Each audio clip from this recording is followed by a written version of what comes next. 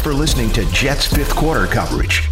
For more locker room reaction, subscribe to the 98.7 ESPN New York Jets podcast wherever you get your podcasts. And keep listening to the home of Jets football, 98.7 ESPN. Just real quick on the injuries. Recording Morgan, in progress. We'll get more on his knee. We feel good about where the ACL is. I think it's an MCL. Lost a couple other guys. You have the injuries real quick? Yeah, Crowder went out with a calf again.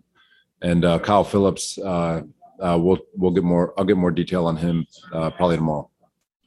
But for all intents, I think he'll be fine. So, Robert, now that it's over, I was wondering if you could just kind of put words what your first season as head coach was like. It's been a roller coaster. It's been really cool to work with this group. You know, there's it's laying this foundation. It hasn't gone as smooth as, you dream of when you get your first opportunity with regards to wins and going to the playoffs and making a run and doing all that stuff. But I think there's been a lot of things that we've done well. And I think there's a lot of players here who have opened up our eyes for the future. And there's a lot of things that we recognize in terms of where we've got to get to close the gap with our division. But, I'm blessed in every way. So I have nothing to complain about.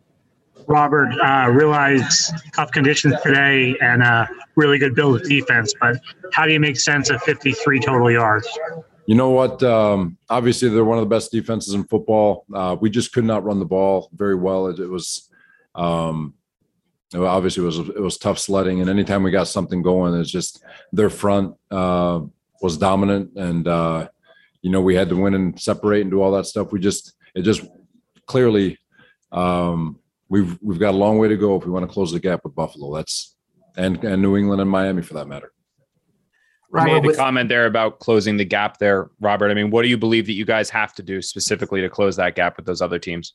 Well, there's a lot of different things, right? One are, the continued development of all our young guys, the development of our scheme to hone in and what we want to be with regards to our identity. And, so there's a whole collective deal going on. Obviously, we're going to add some pieces here with the draft and free agency or whatever, but it still comes down to just having a great offseason, not just with regards to players, but with regards to bringing in our schemes and developing our schemes and obviously developing all these young guys who took the field today. So it's, the gap is going to close, and it's going to close with time and development. But that's basically the best answer I can give you right there, bud.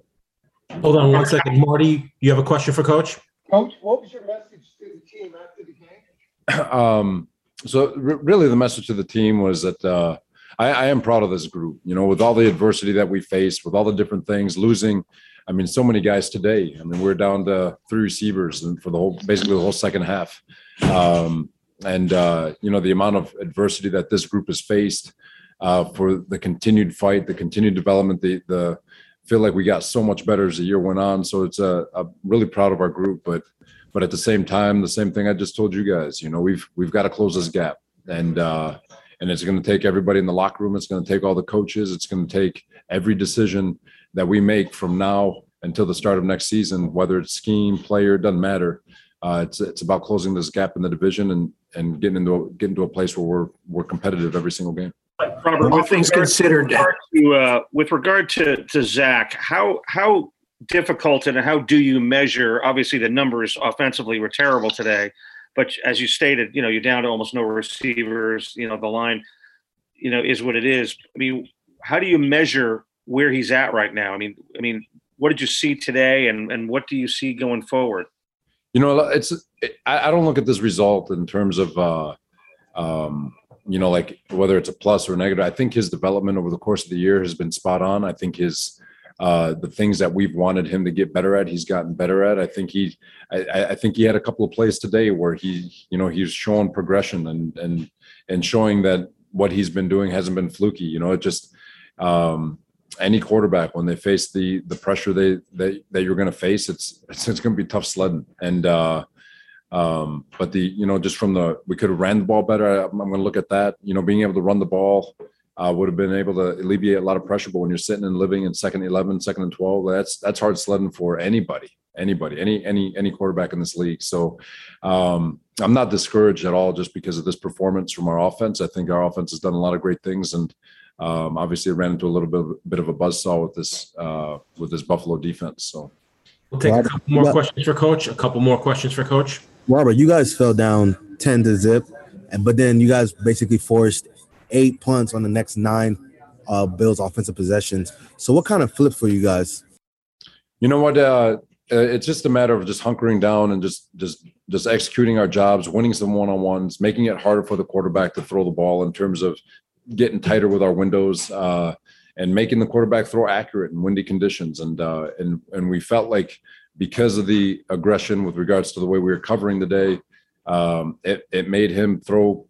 It made him throw perfect. And in these conditions, it's hard. It's hard to do that. And so really, really pumped up for the defense. Thought they played their absolute butts off. I know stats don't look like that, but if you just watch the tape, I mean, it was tough sledding. We were on the field for a little while on defense and just couldn't get anything going on offense to give them a break. But really, really proud of the defense and the way it played today, and hopefully something that we can move forward, take with us in the 2022. Robert, I know that you obviously haven't looked too much towards the future yet, but after today's loss, you guys officially have the number 4 pick in the NFL draft, and then you also have the number 10 selection after the Seahawks victory. Those obviously 2 top 10 picks in the NFL draft, including one that's top 5. I mean, that's a chance to add 2 very, very good players to this team. I mean, does that excite you guys at all? I mean, do you look at that first round of the draft and then also the second round as a chance to really kind of redirect the course of this team with a talent infusion? Yeah, I mean, just everything. I'm excited about all of it in terms of just the overall self-scout and going back and evaluating our guys and trying to pinpoint where all these young guys can get better, and getting back some guys like Becton and getting them back involved.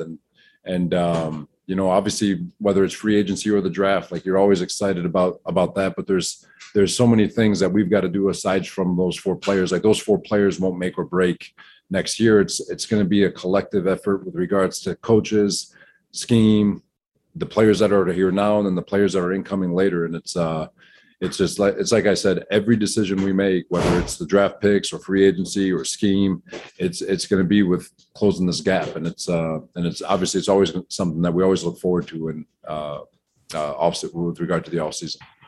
Robert, I get what you're talking about with the progress and looking to the future, but you know it's a bottom line league.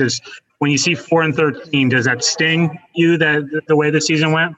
Yeah, it's like I said, you know, like at the end of the day, it's about winning, period. And winning 4 games in this league is not good enough.